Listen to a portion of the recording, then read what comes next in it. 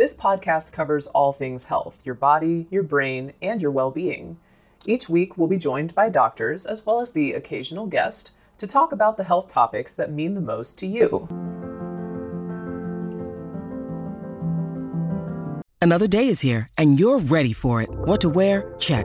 Breakfast, lunch, and dinner? Check. Planning for what's next and how to save for it? That's where Bank of America can help. For your financial to-dos, Bank of America has experts ready to help get you closer to your goals. Get started at one of our local financial centers or 24/7 in our mobile banking app. Find a location near you at bankofamerica.com/talktous. What would you like the power to do? Mobile banking requires downloading the app and is only available for select devices. Message and data rates may apply. Bank of America N.A., member FDIC. If you're struggling to lose weight, you've probably heard about weight loss medications like Wegovy or Zepbound, and you might be wondering if they're right for you. Meet PlushCare, a leading telehealth provider with doctors who are there for you day and night to partner with you in your weight loss journey. If you qualify, they can safely prescribe you medication from the comfort of your own home. To get started, visit plushcare.com/weight-loss. That's plushcare.com/weight-loss. plushcare.com/weight-loss. When you need mealtime inspiration, it's worth shopping Kroger, where you'll find over 30,000 mouth-watering choices that excite your inner foodie. And no matter what tasty choice you make, you'll enjoy our everyday low prices, plus extra ways to save, like digital coupons worth over $600 each week. You can also save up to $1 off per gallon at the pump with fuel points. More savings and more inspiring flavors make shopping Kroger worth it every time. Kroger, fresh for everyone. Fuel restrictions apply. This episode is brought to you by Shopify. Whether you're selling a little or a lot, Shopify helps you do your thing, however you cha-ching. From the launch your online shop stage, all the way to the we just hit 1 million orders stage. No matter what stage you're in, Shopify's there to help you grow. Sign up for a $1 per month trial period at shopify.com/special offer, all lowercase. That's shopify.com/special offer.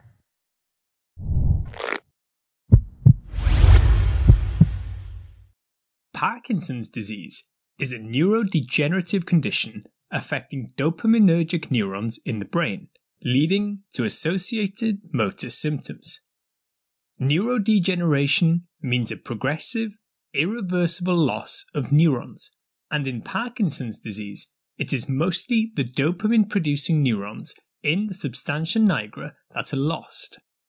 For us to move, signals are generated by the cerebral cortex that then pass through the motor pathways and lead to contraction of our muscles, and ultimately movement. However, this process needs to be regulated, which is primarily the job of the basal ganglia. The substantia nigra is a part of the basal ganglia, which are a group of nuclei in the brain. Altogether, these are the striatum, which includes the putamen and caudate nucleus, amongst others, the globus pallidus, subthalamic nucleus, and of course, the substantia nigra. We take this few seconds off to inform you, our valued loyal listener, about the best health and fitness podcast shows from the Nezpod studios. Join us as we give you the best of the best health and wellness updates you can rely on for the treatment of chronic health problems. Classic functional medicine back to basics health tips and special updates from the best doctors in the United States of America. Check out this health and wellness podcast shows. Explore Health Talk Weekly, Healthy Lifestyle Matters, Excellent Health Digest, Healthy and Free Daily, and last but not least, Weekly Health and Fitness Corner. Also, check out Nasty Boy CC, the truest story never told fiction podcast, for that real life on the go experience with the 27-year-old golden boy who made our guest invite #1 list. He tells us about his story as it happens in real time and in real life. It's Nasty Boy CC, the truest story never told. Go get a load of that happiness, because happiness is healthy as we know it. Join us every week as we continue to provide you the best of health and fitness wellness updates from around the globe. Enjoy the show.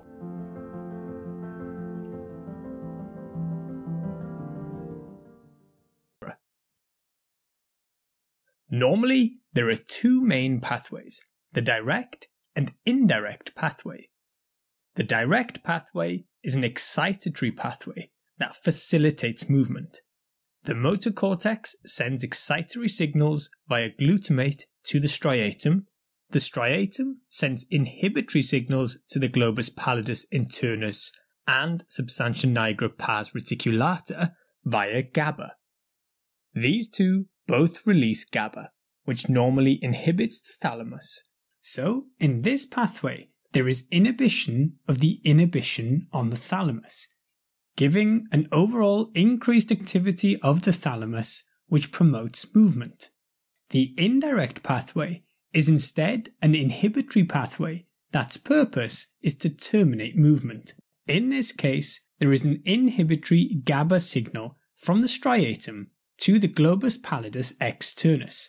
The globus pallidus externus normally inhibits the subthalamic nucleus, which normally stimulates the globus pallidus internus. This means that the indirect pathway increases the inhibitory effect of the globus pallidus internus on the thalamus, and so there is less signal from the thalamus, and so there is less movement. In Parkinson's, there is a gradual degeneration of neurons within the substantia nigra pars compacta. These neurons release dopamine to the striatum. In the striatum, there are direct pathway neurons that have D1 dopamine receptors and are excited by dopamine, and indirect pathway neurons that have dopamine D2 receptors and are inhibited by dopamine.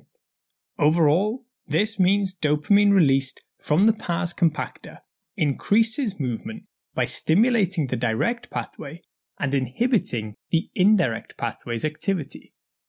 So when these neurons are lost, the opposite occurs. There is less stimulation of the direct pathway and less inhibition of the indirect pathway, meaning an overall reduction in movement.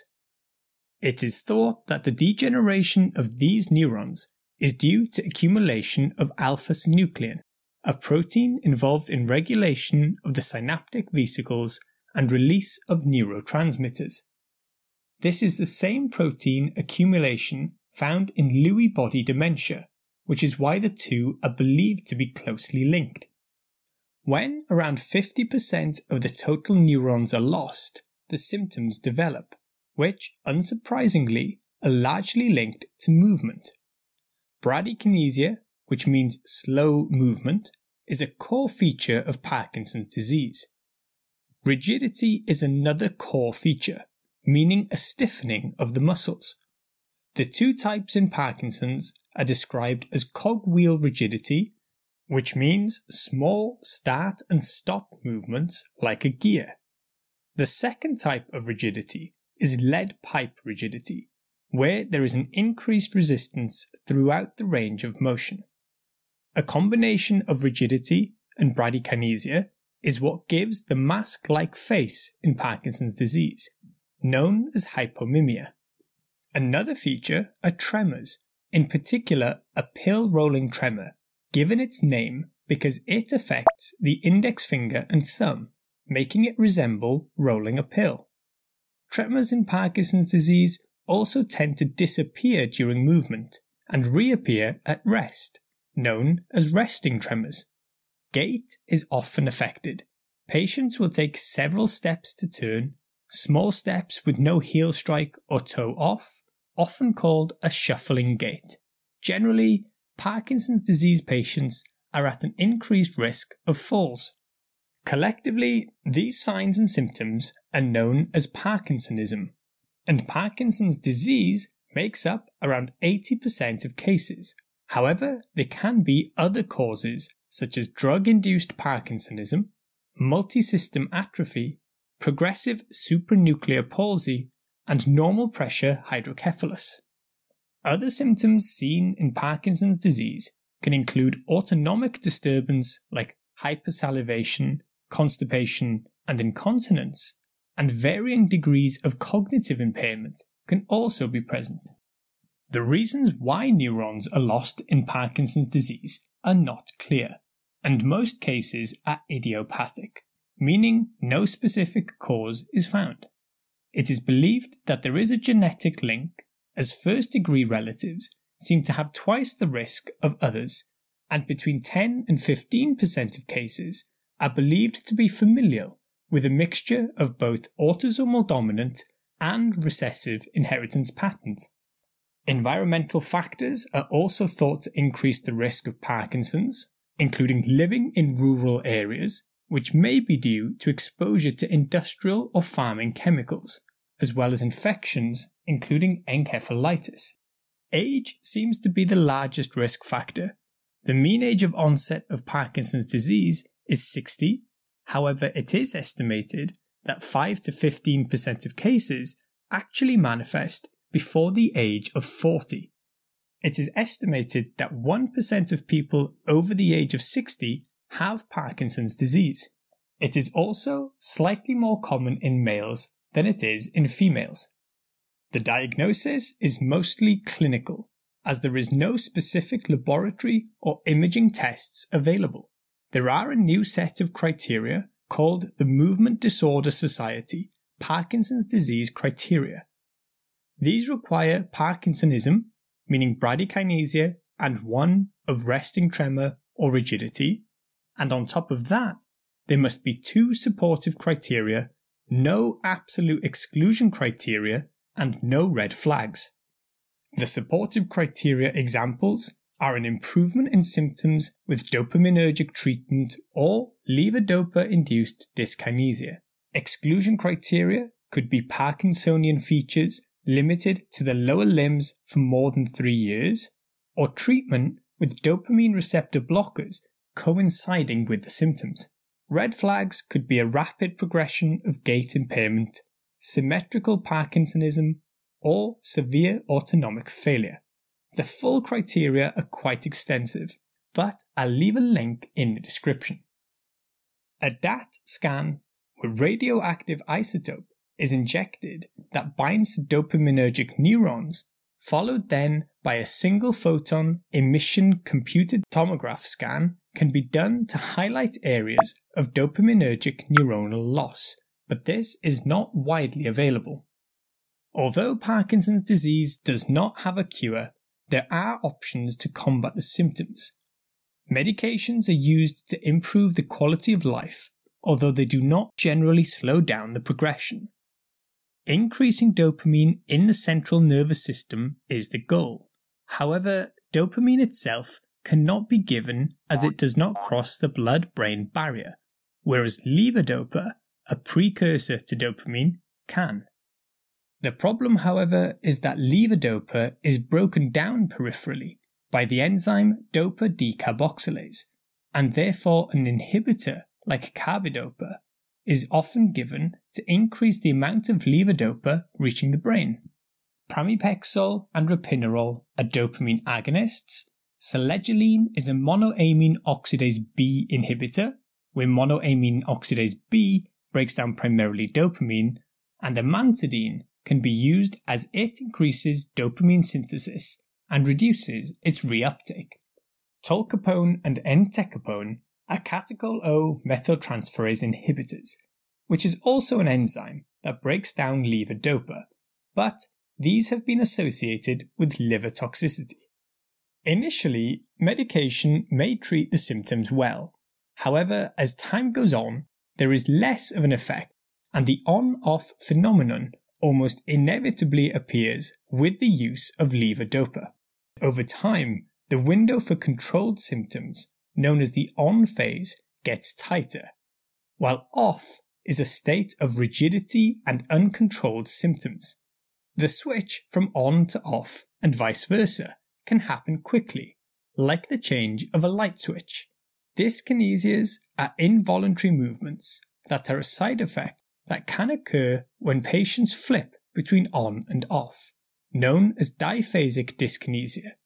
It can also occur following levodopa medication, giving peak dopamine levels, known as peak dose dyskinesia. In patients who no longer gain a benefit from medication, deep brain stimulation could be an option, where a pulse-generating device, like a heart pacemaker, is placed under the skin near the clavicle, with electrodes connected to areas of the basal ganglia to improve function. This will conclude the episode. Thanks for tuning in. If you like what you hear, please leave a comment and subscribe. Thank you.